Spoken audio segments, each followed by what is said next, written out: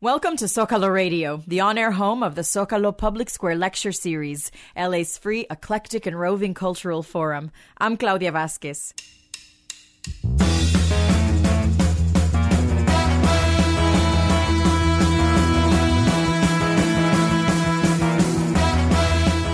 Tonight on Zócalo Radio, Marjane Satrapi's widely hailed graphic novel turned movie, Persepolis, uses cinematic techniques borrowed from German Expressionism and Italian neorealism in stark black and white to capture vast emotional and political landscapes as it follows the author's young self through the Iranian Revolution and her emigration abroad.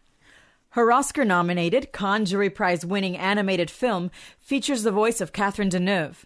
Author Reza Aslan sits down with Satrapi to discuss Iran and the seeming absurdities of life in the Islamic Republic.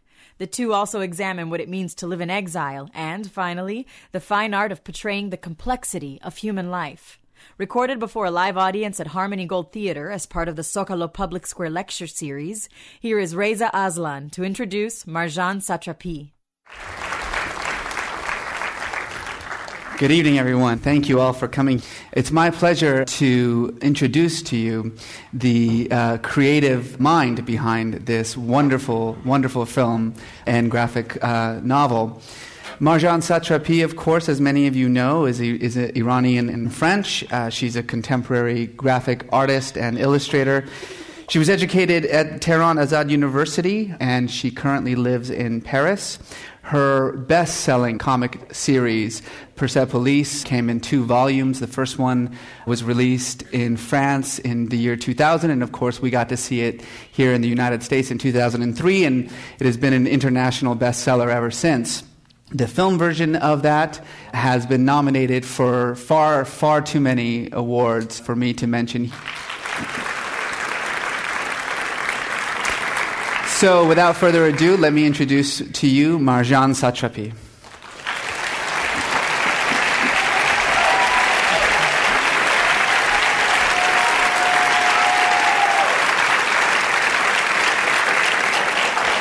Marjane, خوش آمدید. Merci. Welcome to Los Angeles, or as some of us like to refer to it, Tehrangeles. There is obviously a very, very large Iranian diaspora here. Of course, many of them huge, huge fans of yours. It's very interesting, you know, over the last few years, especially in the United States, there has been dozens upon dozens of memoirs written primarily by Iranian women about life in Iran. It seems to me pretty much every 30 minutes a new memoir gets published by an Iranian woman. But what's fascinating about yours is that because it is in the form of a graphic novel, it has almost reinvigorated the entire genre in a way. And obviously, it's part of this is because of your talent as an artist and as an illustrator. But do you feel that it freed you up in a way to tell your story both in words and in drawings that you know, just simply writing a book or a memoir would not be able to do? Well, first of all, I just wanted to say good evening to everybody, and I just came in, so I'm a little bit bizarre. I am a little bit like if I was drunk. So if I say, but I'm not, I'm just tired. So if I say strange things, please forgive me. First of all, that is my way of expressing myself. You know, I come from painting originally, but you know, comics, that is something about popular art that I always loved. And, you know, since I didn't want to make painting, for the same reason I didn't want to make literature neither. I'm a very lousy writer because I take myself too much for serious. I said to myself, now you have to write something. And that is nothing worse than the moment that you say to yourself that you should write something. The fact of making it with the images also, you know, it made it much more available for everybody. It makes a very obvious relationship with people. Because, you know, drawing is the way that human being reinvent the nature the way he sees it. And it's the first language of the human being. You know, before writing, human being used to draw. So we have a very obvious and immediate relationship with the drawing that we don't have it with any other media, you know. For instance, if you draw the face of a sad man, there is not one culture in the world that would look at it and say, oh, this guy is very happy. That doesn't exist. But yeah, I can have once in a while problem with the words. Actually, there are some words that they don't exist in some languages. Like in French, for example, we don't have the word fun, because in France we are not fun. We have irony, sarcasm, but fun, no. Or a word like pudeur, then you don't have it in English, because, the English people, they don't have the pudeur that the French they have. So, there are things like that that don't exist. And the drawing, it made it much more obvious, actually. Was it also obvious for you, as you were working on the book, that this could make a wonderful film, that it could be translated for the screen very easily? Oh, no, I still don't believe it, because I was the one who always said that was the worst idea in the world to make a movie, especially out of a comic books, because since, we have the frames that are ready, you can have the tendency of wanting, put the camera and film the frame one after the other and finally find yourself with the movie, which is not true, because they're two different media. I mean, just when you read the comics, unlike literature where you have to imagine everything, but the reader of a comic book is always active, because between two frames you have to imagine the movement yourself. So you are very, very active reading it. When you watch a movie in a theater, you are very passive. So even your relationship with the medium is not the same. So it was a very hard thing to do. Plus, I made the books like for 4 years. You have to think about the story in one way, and then then rethink about the story for 3 years in another way. But it was, in reality, even today, I don't have any good reason, to have made this movie. I really don't. The thing was that as an artist, suddenly in my life, a friend of mine who wanted to become a producer told me, oh, we can make this movie, And, I was saying yes, but I wanted animation in black and white, hand-drawn. The studio should be in the center of Paris. I want Catherine Deneuve. I want this and want that. And he said yes to all of it. And then, then I had to make it, because you cannot just ask and, just don't give any response at the end. But for us, for Vincent and I, we didn't know actually what we were accepting. We just dived into the water, and once we were into the water, we were like, we don't know how to swim. So that was a very long thing to do. And now, that I like the movie, and, I think that the result is good and all of that, I can invent 250 good reasons to have made it. But in reality, there was none. I felt like doing it, and I'm happy I have done it. Well, we're happy you did it too.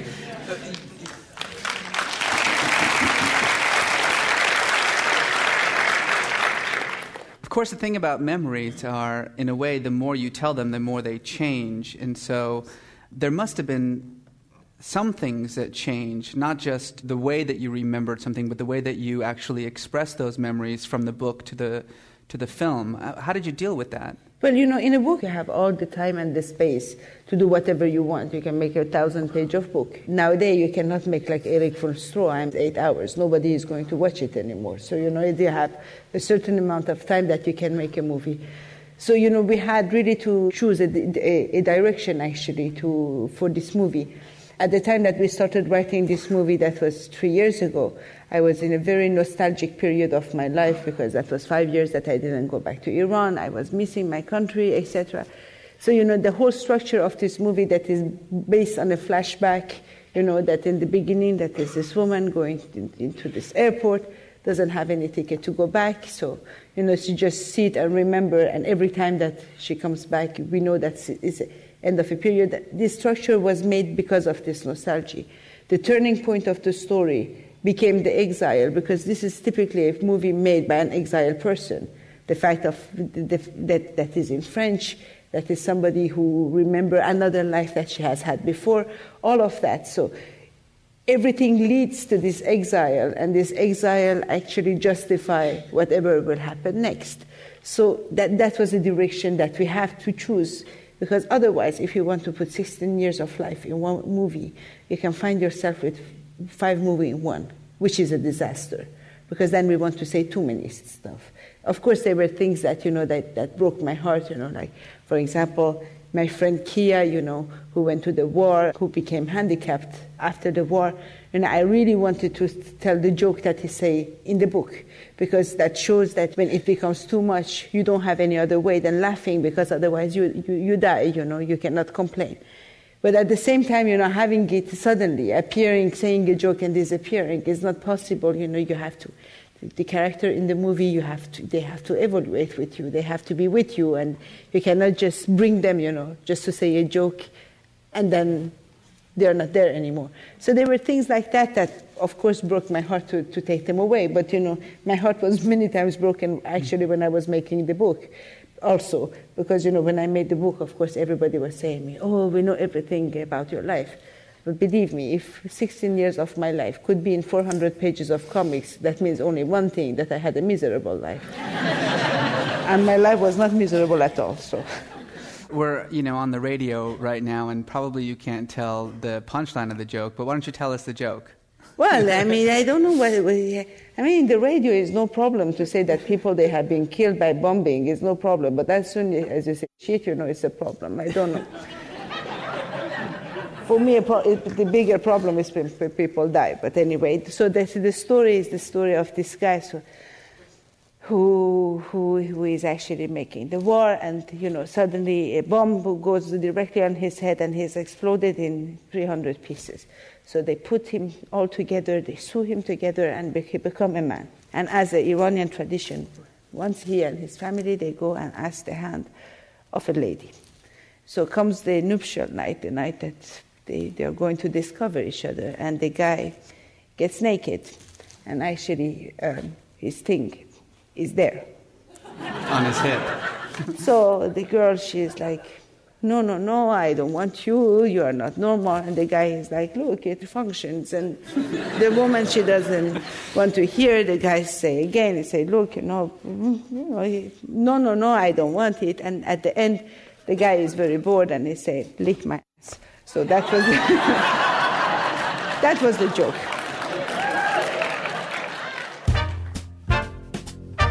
You're listening to graphic novelist and filmmaker Marjane Satrapi with Reza Aslan. This is Zócalo Radio, the on-air home of the Zócalo Public Square Lecture Series, LA's free, eclectic, and roving cultural forum. This Tuesday, March 11th, Zócalo presents award-winning Colombian-born journalist Silvana Paternostro, who visits Zócalo to present an intimate portrait of Colombia's 40-year-old war. And on Thursday, March 20th, it's Grammy Award-winning and Oscar-nominated composer Michael Giacchino, who wrote the score for The Incredibles and Ratatouille. Admission to all Zócalo events is free, but reservations are required. For more information or to hear past programs and lectures, just click on our website, zocalola.org. That's ZOCALOLA.org. We'll return to graphic novelist and filmmaker Marjane Satrapi with Reza Aslan in a moment. Stay tuned to Zócalo Radio.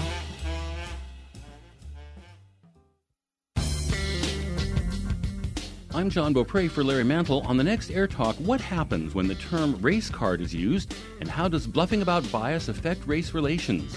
Richard Thompson Ford is the author of The Race Card, How Bluffing About Bias Makes Race Relations Worse. Also, the forensics of airplane crashes. Larry's guest George B. Bell gives his take on air tragedies. They're the subject of his book, Beyond the Black Box. It's all up on the next Air Talk at 10 a.m. here on 89.3 KPCC. KPCC brings you in-depth news without commercials. You make that possible when taking the step from KPCC listener to KPCC contributing member. Take that step today at kpcc.org. And thanks. Next time on The World. Here they come again. There was a band that we've forgotten. They were a good-looking group, good and wholesome, and they made records which people still love to this day. The Dave Clark Five was London's answer to the four lads from Liverpool. They're about to be inducted into the Rock and Roll Hall of Fame. We remember the Dave Clark Five and update the news next time on The World. Weekdays at noon on 89.3 KPCC. Every day on All Things Considered, we bring you novel ideas and remarkable stories. This is really a new development. Oh, my God, I will never forget that. You can't teach that kind of stuff. You just have it. We can shock them a little, too. Something new, something unexpected, maybe even unforgettable on All Things Considered from NPR News. Weekday afternoon starting at 3:30 on 89.3 KPCC.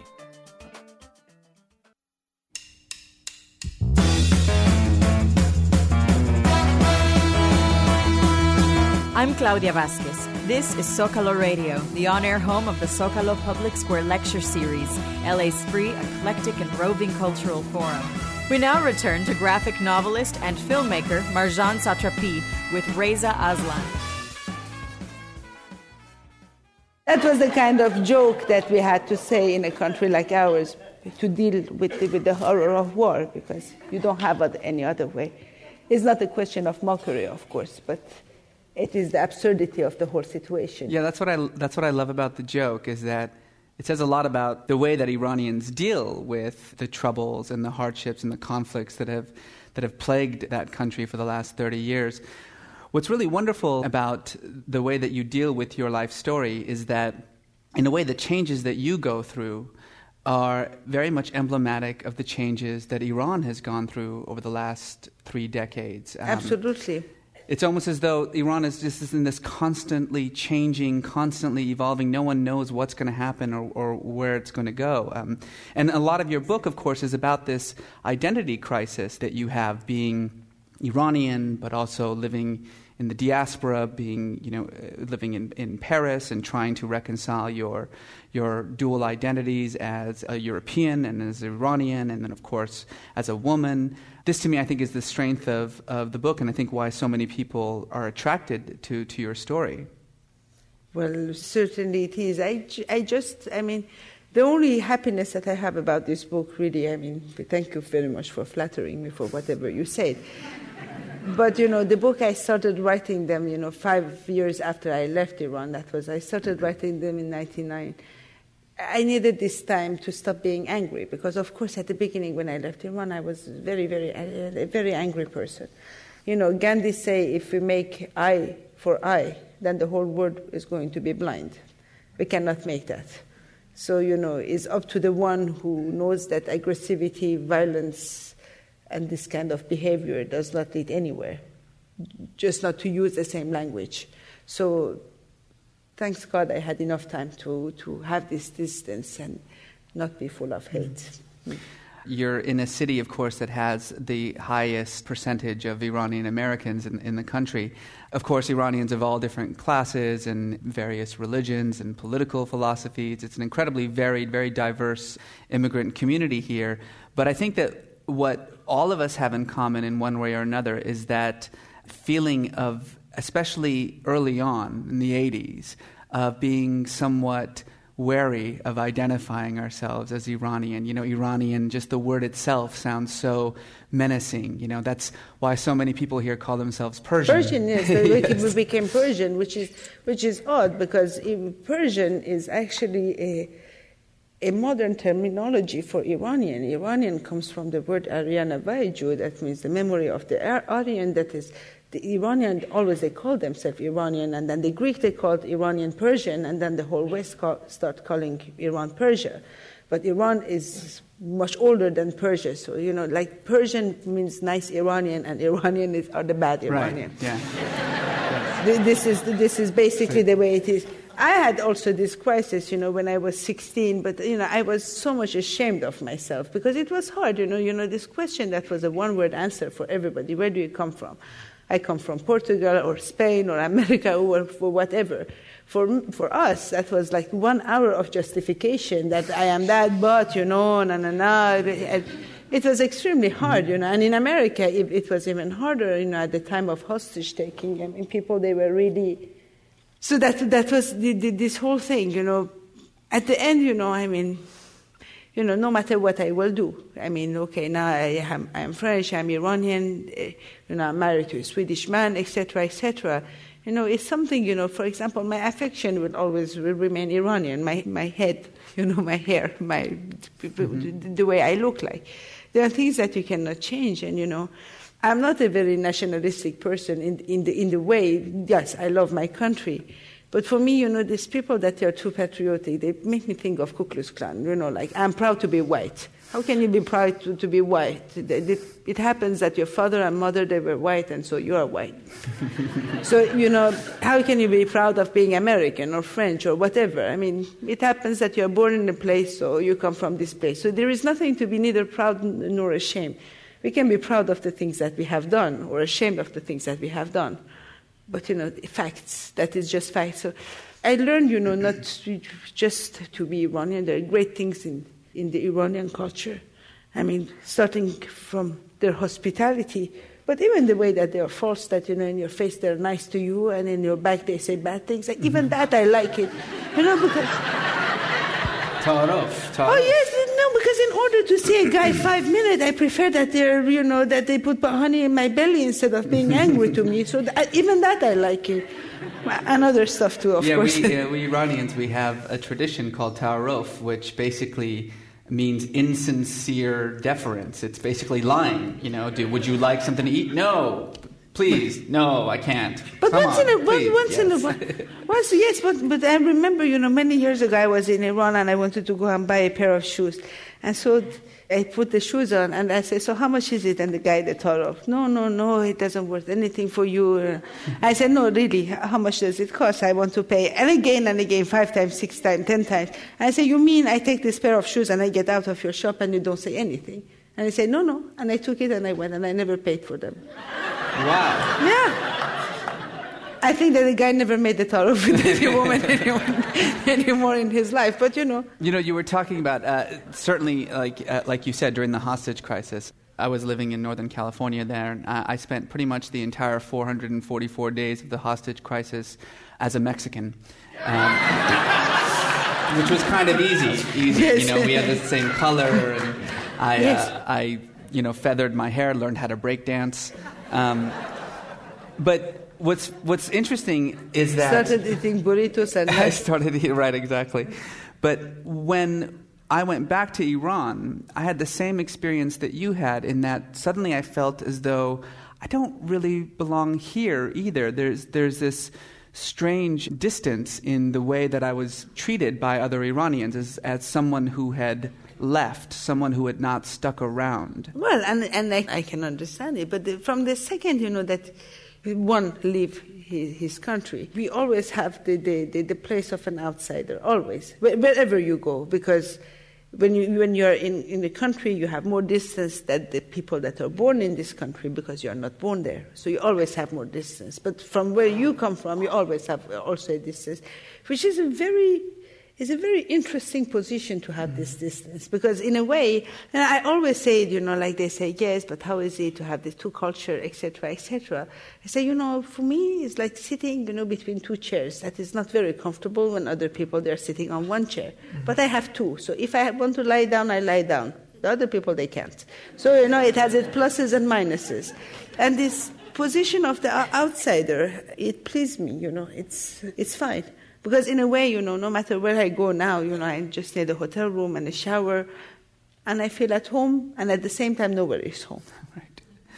What's really wonderful about capturing these years in the Islamic Republic and your experiences of it in illustrated form, in a sort of comic book way, is that it allows you to really bring up the absurdities of life in the Islamic Republic in a way that doesn't trivialize the hardships there, but nevertheless shows how ridiculous things have come. The story that I'm thinking of, which I haven't been able to shake ever since I read it in your book, was in your art class, when you had to draw figures. Yes, but we changed it because that was a woman that was dressed, as you see in the movie. And then, we say, we don't see anything, at least, give us a man. And, at least even his dress, we know that he has an arm and a leg and, something, And believe me, one day I was sitting, that was this guy who was actually... These are the figures you had to draw. And the guy also was cleaning the school and everything. So he was standing there and I was drawing him. And one of these guardian of the school came in and he told me, why are you looking at this man? And I was like, I'm drawing him. I said, no, but you cannot look at this man. And I said, so that means that you want me to look at the door and draw him? And he looked at me and I said, yes. This is absurd. Of course this is absurd. The whole idea that was, I have always said it and I try to say it in the movie, is just creating a situation of fear.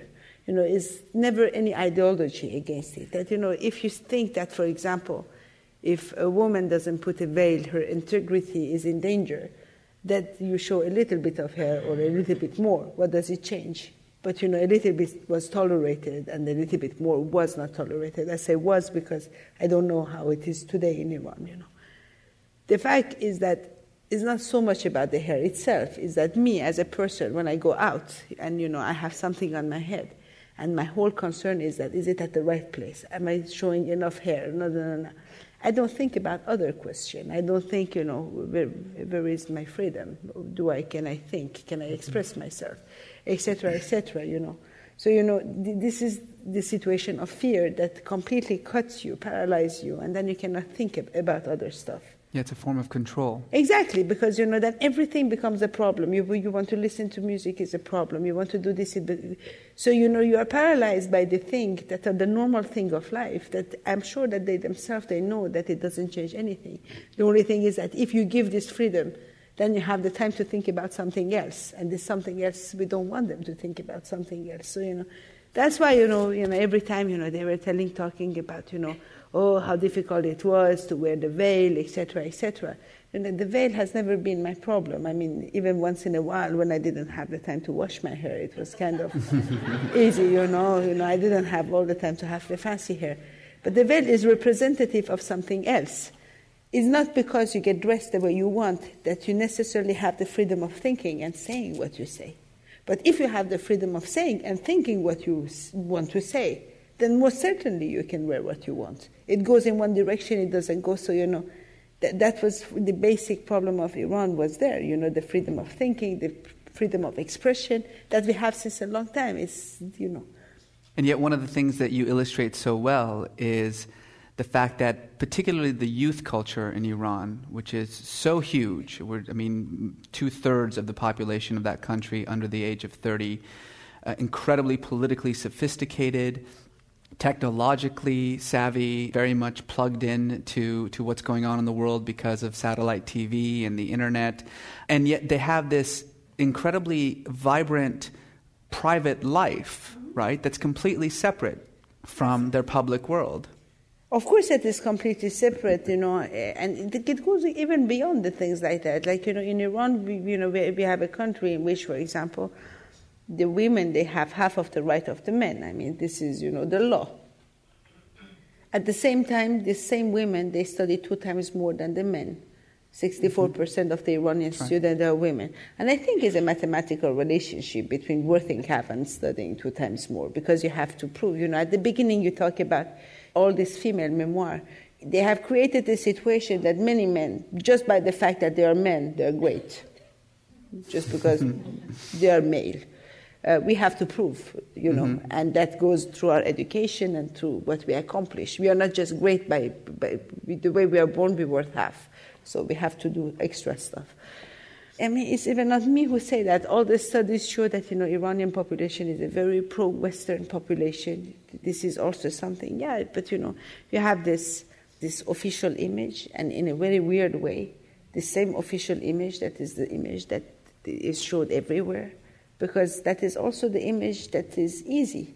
If you start saying these people, is like that, but in reality is not very much like that, it becomes complicated. Then it's extremely hard to put a name on them. Then it's extremely hard also, not to declare war against them, because then they become human beings, etc., etc. We want information in a way that, we just put it in your throat and, you just swallow it. The complexity of the situation is the thing that is the most important. And that is what I have tried always. I don't know if I did, but in the books, but also in the movie, instead of having answers, because of course I don't have any answer to give, but just try to show the complexity of the situation, that nothing is as easy as it looks like. Everywhere I go, I'm always asked this one question, which is, what's going to happen? What's going to happen in Iran? What's going to happen with this youth population? What's going to happen with the leaders and the control? What do you see in your travels to Iran, and you're talking to your family and your friends who are still there? What do you see for the future of Iran? Well, listen, it's something is that, the democracy is a question of culture. It's not one person that destroyed a democracy, and that is not one person that created democracy. Democracy is neither a color with which you paint the wall and you have a democratic country. And it's certainly not a gift that you give to people by bombing them. All of that doesn't exist. It is one thing that is the biggest enemy of democracy, is the patriarchal culture. In the same way that the father is the chief of the family, that whatever he say, everybody should say yes, the dictator is the father of a nation. So we are in a country exactly when the emancipation of the women goes through education. If you don't have any education, if you don't have any economical ease, then you can forget your emancipation. So there's all this girl that they study and they work, etc., etc. In long term, it will give a result.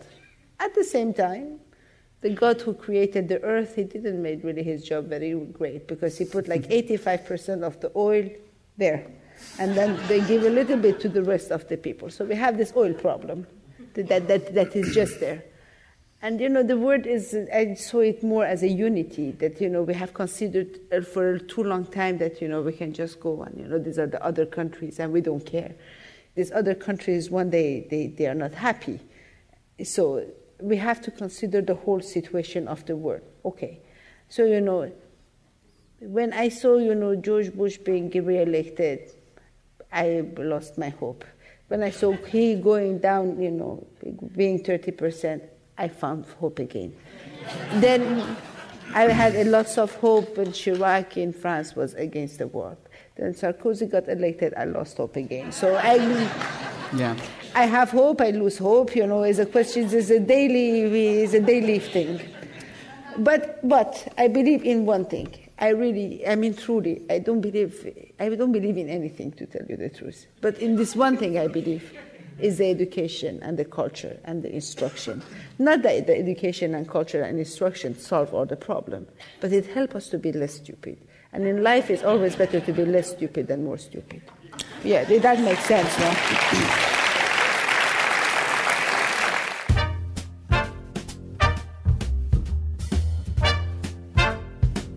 You're listening to graphic novelist and filmmaker Marjane Satrapi with Reza Aslan. This is Zócalo Radio, the on-air home of the Zócalo Public Square Lecture Series, LA's free, eclectic, and roving cultural forum. I'm Claudia Vasquez. For information or to listen to past broadcasts, just click on our website, zocalola.org. That's ZOCALOLA.org. We'll return to graphic novelist and filmmaker Marjane Satrapi with Reza Aslan. Stay tuned to Zócalo Radio.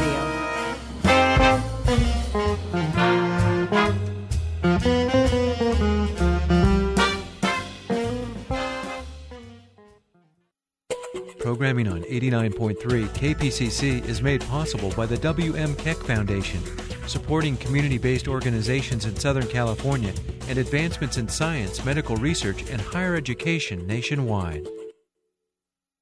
Hi, I'm Steve Julian. Last week, KPCC and the Los Angeles Regional Food Bank got together for a day of fundraising, and you responded so enthusiastically, we're extending the partnership for a short time. Become a $10 a month member, and you'll also provide 50 meals to the food bank for distribution to the hungry. The more you give, the more you support KPCC and the food bank. Join kpcc.org or call 866-888-5722. And thank you very much. Didn't General Motors kill the electric car? So why is it bringing it back? Toyota's doing the same thing, and they're both pulling the plug on hydrogen-fueled vehicles. I'm Pat Morrison. You'll also find out how the WPA, the Works Project Administration, changed the American landscape. The massive Depression-era program put millions of Americans to work, building roads and libraries, painting murals, and writing plays. How a busted flat nation built itself back to prosperity. It's here Monday, starting at 1 p.m. 89.3 KPCC reaches an audience of over 500,000 informed, active, and educated listeners. To learn how your organization or business can reach this audience, call Julie at 213-621-3592 or send an email to underwriting@kpcc.org.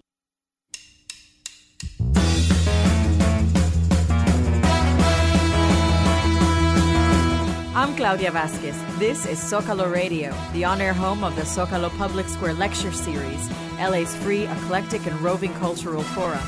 We now return to graphic novelist and filmmaker Marjane Satrapi with Reza Aslan.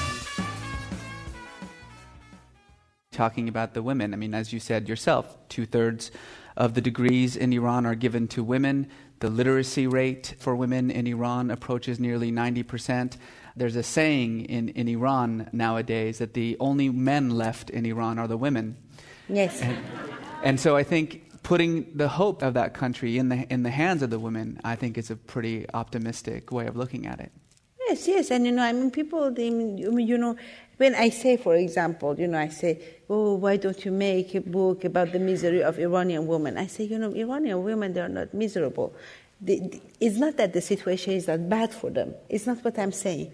But miserable for me is somebody who doesn't react. These Iranian women, in any way, they are reacting. And saying they're miserable is the non-recognition of the battle that they have to make every day. And I just don't talk only about women. I mean, believe me, if half of the population, that was the men that they were just oppressed by the other half, I would say the same thing. It's just the fact that half of the population, because of their gender, had the right to oppress the other half of the population. Mm-hmm. And no matter what direction it goes, is condemnable. We have to be equal and consider ourselves as human beings. But this thing is coming, then it's something else. I mean, that is something that is education, culture, the whole culture that changed, etc., etc. Then you have the geopolitics, then you have wars, then you have things that, stop a whole evolution, and we have to go backward. We don't know what is happening. I don't quite understand what is happening today in this world, but that is for me a very difficult thing to understand, because we are creating weapons every day that, if we create them, we cannot just, put them, somewhere and not use them. If you create them, you have to use them. That means you have to create war. So we create weapons that are extremely sophisticated, and 3 of them is enough to destroy the world. Okay. Everybody say we are not going to use it. Then why do we do them in the first place? Why don't we put this money on education? Just to tell you an example, the first time I came to America, of course, I grew up in a family that was from left, America, that was the imperialist, capitalist, bad country. And of course, I hated all the American. Down with the USA, down with the USA. I came to America, even though, I was open-minded, but, I was more, Westerner, by Che Guevara and all of that. America, bad. Okay. I came here to find good reason to hate Americans. I came here the first time with my Swedish husband. When you come to immigration, they put a stamp in your passport, and you know how much time you can stay. In my passport, I received a 9-month visa. My Swedish husband, he got a 2-month visa. And so he looked at the officer and he said, so why is it that she has a 9-month visa and I have 2? And the officer said, because she's cute and you're not. That was in 1999. 2001, I came back with him. They stopped me for 2 hours, asking me also, do you have a nuclear weapon and all of that? And I was like, hey, I'm the same cute girl. They wouldn't listen to me. So, the situation changed. But every time I came to America, I made lots of friends, and, I got really slapped, in my face more and more and more, because the American, they were really not the way I thought. The fact of knowing them made me understood that, they were just adorable people, to the point that, during the last election in America, by then I even didn't have, the French passport. I was the one who was defending American in France. And my French friends, they were like, are you crazy? These people, they're calling you axis of evil, and you defend them. And I'm like, which people are you talking about? My friend, none of them, they believe in this bullshit of axis of evil. That's not them. I mean, let's also talk about this half of America that nobody never talk about it. But, we always like, to think that the other place is bad. Like in England, I will tell you something.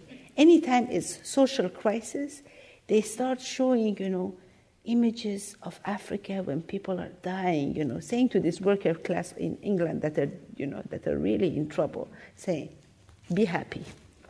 See? Right. They have mosquitoes in their eyes. Be happy, you can still eat your sausage every day. This is what the way, by making out of the other one evil, we are like, oh, we are so cool and happy in our own country, and then we don't consider that ourselves we have problems. And certainly what's true of Iran is also true of America, and I would say most countries of the world, that there is a huge chasm between the people and the governments. And also the way that the information is treated everywhere. I remember, in France, they were showing, after, France said no to the war, the way we saw America in the TV, that was, this French bottle of wine in the street, pouring the wine, and everybody was making freedom kiss and was eating freedom fries and everything, everything.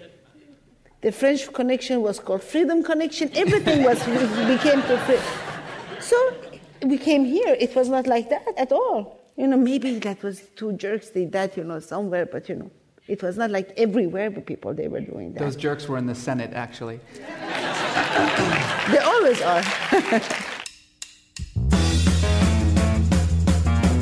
You're listening to Zócalo Radio. Now it's time for the audience to ask questions of graphic novelist and filmmaker Marjane Satrapi. My name is Todd Kerner, and thank you for a very rich and thought-provoking film. One scene in particular struck me when the children are chasing the boy on the bike with the nails. Mm-hmm. It was very reminiscent of a scene from Speed Racer or Astro Boy. So I got to thinking, to what extent were other styles of animation influencing your approach to this movie? Well, actually, to tell you the truth, we didn't have so much reference in animation, even though, this scene, can be related to some animated movie, but in animated movie, kids, they're never mean, they're always nice. That was the whole difficulty of this project, was that, because, what could we say to our animators? Make some Disney, Tex Avery, Miyazaki. It's not that I don't like these things, but that was not to what we wanted to say as a story. That was an adult story, etc., etc. It was not suitable. So we had to create this animation. We wanted an animation that looked like real life and was subtle, at the same time not really. So our references came much more, from German Expressionism, from Italian Neorealism, or many other movies, actually. So it was really the real movie that they were much more our influences. Hi there. Yeah, I just wanted to ask, following the success of your books and or your film, how has that been officially or unofficially received in Iran? But I hear lots of different things, actually. I mean, officially, at the time that the movie was in Cannes, they made a big deal actually out of it. It wasn't such a big deal because that was the Ministry of Culture that sent a letter to the French embassy in Iran. It was not even to the Cannes Festival, that they were not satisfied, blah, blah, blah, blah, blah. Okay, that was that. Then, unofficially, I know that the DVD of the movie came out December 27th. And December 30th, a friend of mine called me from Iran. And he told me, guess what? What? I have the DVD of your movie with Persian subtitle. In 3 days, they translated it. They put the subtitle, and it was on sale, which was very odd for me because suddenly me, who was going to the black market buying Jekyll Maxon and Iron Maiden, I was the Jekyll Maxon myself, so I liked it a lot. But the reaction so far, it's my friends that call me and they say, but my friends tell me everybody loves you, etc. But they're my friends, they won't say the contrary. So I don't know really. What about Iranians in the diaspora? Have they been responding to this film? Really, very good, very good. People, they have been extremely nice to me. People, they have been really encouraging me. I'm extremely proud. Well, I saw just this one bad guy, but I would even not talk about him because, if you have 2,000 nice people, why bother talking about it? People, they have been really, really nice. Even if we were not completely, agreeing on point of views, etc., because many people, they say, oh, why did you say this thing about the Shah of Iran, etc., etc. I can tell you something also, is that, the Shah of Iran was a dictator, and he came to power by coup d'etat, etc., etc.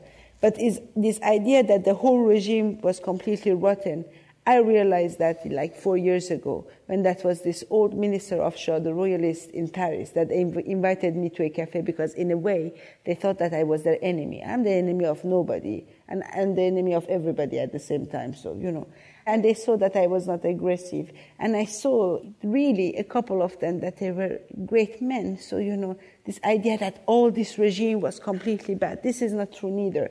But people, I say, even with this kind of thinking, they were extremely open-minded. They were really nice. Yes, I was really touched by those moments where you talked to God in the movie, and just really had these moments. I had moments like that when I was a child as well. Do you still have moments like that? And also, that final time you talked to God in the scene where you were affected by the depression drugs or whatever you were taking, who was the other guy? The other guy is Karl Marx. Okay, that's what I thought. I thought it was Marx. And then, but do you still have moments like that, or is that still a part of you? Well, of course, it's a part of me in a way that the human being. I mean, our life is like the Greek tragedy. I mean, anybody who has a decent brain has to become cynical, because life is just, a disillusion after disillusion after disillusion. So at the moment that you have a little bit of sensitivity or a brain, it's written like the Greek tragedy that the result of that is to become cynical. But since it is written, I just completely refuse that. Despite of all this disillusion, I have to keep the stars in my eyes. I have to keep this hope and this God, this very sincere and innocent relationship for me. That is what I call having the stars in my eyes. Until my last whisper, I will keep that. And if one day I become cynical, I hope that this day I will die, because then it doesn't worth it anymore. You were very religious as a little girl, weren't you? You wanted to be a prophet. Yes, children, they don't have a very good brain. I changed my mind. I mean, for me, already being responsible for me is a very big deal. Then being responsible for whole people, no.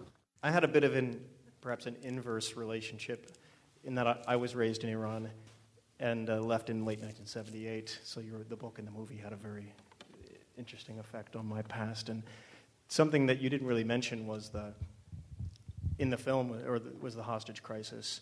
And that was a very big thing for me, coming back and noticing that there was such a tremendous amount of propaganda here that I didn't understand at all, because I knew the people. And I wanted to know just why you left that out of the film, and how that actually affected you. Well, to tell you the truth, I tried, to remember the way I felt the things when I was a child, not having an analytic point of view of an older woman who looks at her life. So I tried to remember how was I when I was 10. The hostage-taking was a big deal here. In Iran, it was not a big deal, because first, it was not our hostages, for sure, but also, they had been liberated, all these people. So it was, this hostage-taking, you have to understand, I mean, people, they forget that we had made, something in Iran. We liberated, we nationalized our oil in 1951. This temptation of, possessing our own oil, finished by a coup d'etat made by CIA and the British. People, they forget that the CIA was working with Savak. All of that they forget. So the time that the American, they left, they were not extremely popular in South America either. In all these places that, the American the government, I'm talking just about the government, I'm not mixing it with people, they have been very much supportive of all sorts of dictatorship. So, the way that I lived it personally, it was not a big deal. So I would not talk about it and pretend it was a big deal, to please the people. I just tried to be as true as possible. As I said it in the book, the only concern that we had by this hostage-taking is that to get the American visa, you had to go to another country. That was our problem. That was it. Can I ask you, were you in Iran because your dad worked for the oil industry? No, they were nice people. You look at him, you see. He's so sweet. No, it was another business that had to do with bringing communications systems in. So. Yes, that's it. CIA, that's what that means, right? Communications systems. The musical score of the film was really remarkable, and I was wondering if you could talk about how you worked with the composer in the film. Well, the composer happened to be a friend of us. I mean, this whole movie we were able to do it because both Vincent and I, we come from French underground milieu, so we knew all these people that they were friends with us that work for working. So, this person who is a great musician, he started actually composing the music before actually the movie started by just explanation that it's going to be like this and like that. And you are very true, you're right to talk about that because the score in this movie is like the fifth character, is the cement between everything, and it's a good score because you don't notice it all the time. But then it's present all the time. So many sequences we made the composition over the music and not vice versa. So it was a very long work, He worked like for 2-3 years. He created 5 times more music than what we needed, and we could pick into it. But that was just maquette. And then at the end, when we knew which music we wanted, then of course, he made it with an orchestra, etc., etc. That was the way it was made.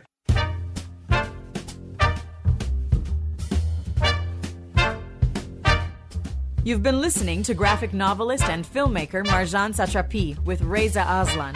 This is Zócalo Radio, the on-air home of the Zócalo Public Square Lecture Series, LA's free, eclectic, and roving cultural forum. I'm Claudia Vasquez. Zócalo Radio is supported by a generous grant from the James Irvine Foundation and by the California Endowment. Catch us again next Sunday, or we'll see you at one of our free live events around town. For more information, go to zocalola.org. That's ZOCALOLA.org. The executive producer for Zócalo Radio is Peter Stenshoel. Douglas Gary is our engineer. Thank you for tuning in.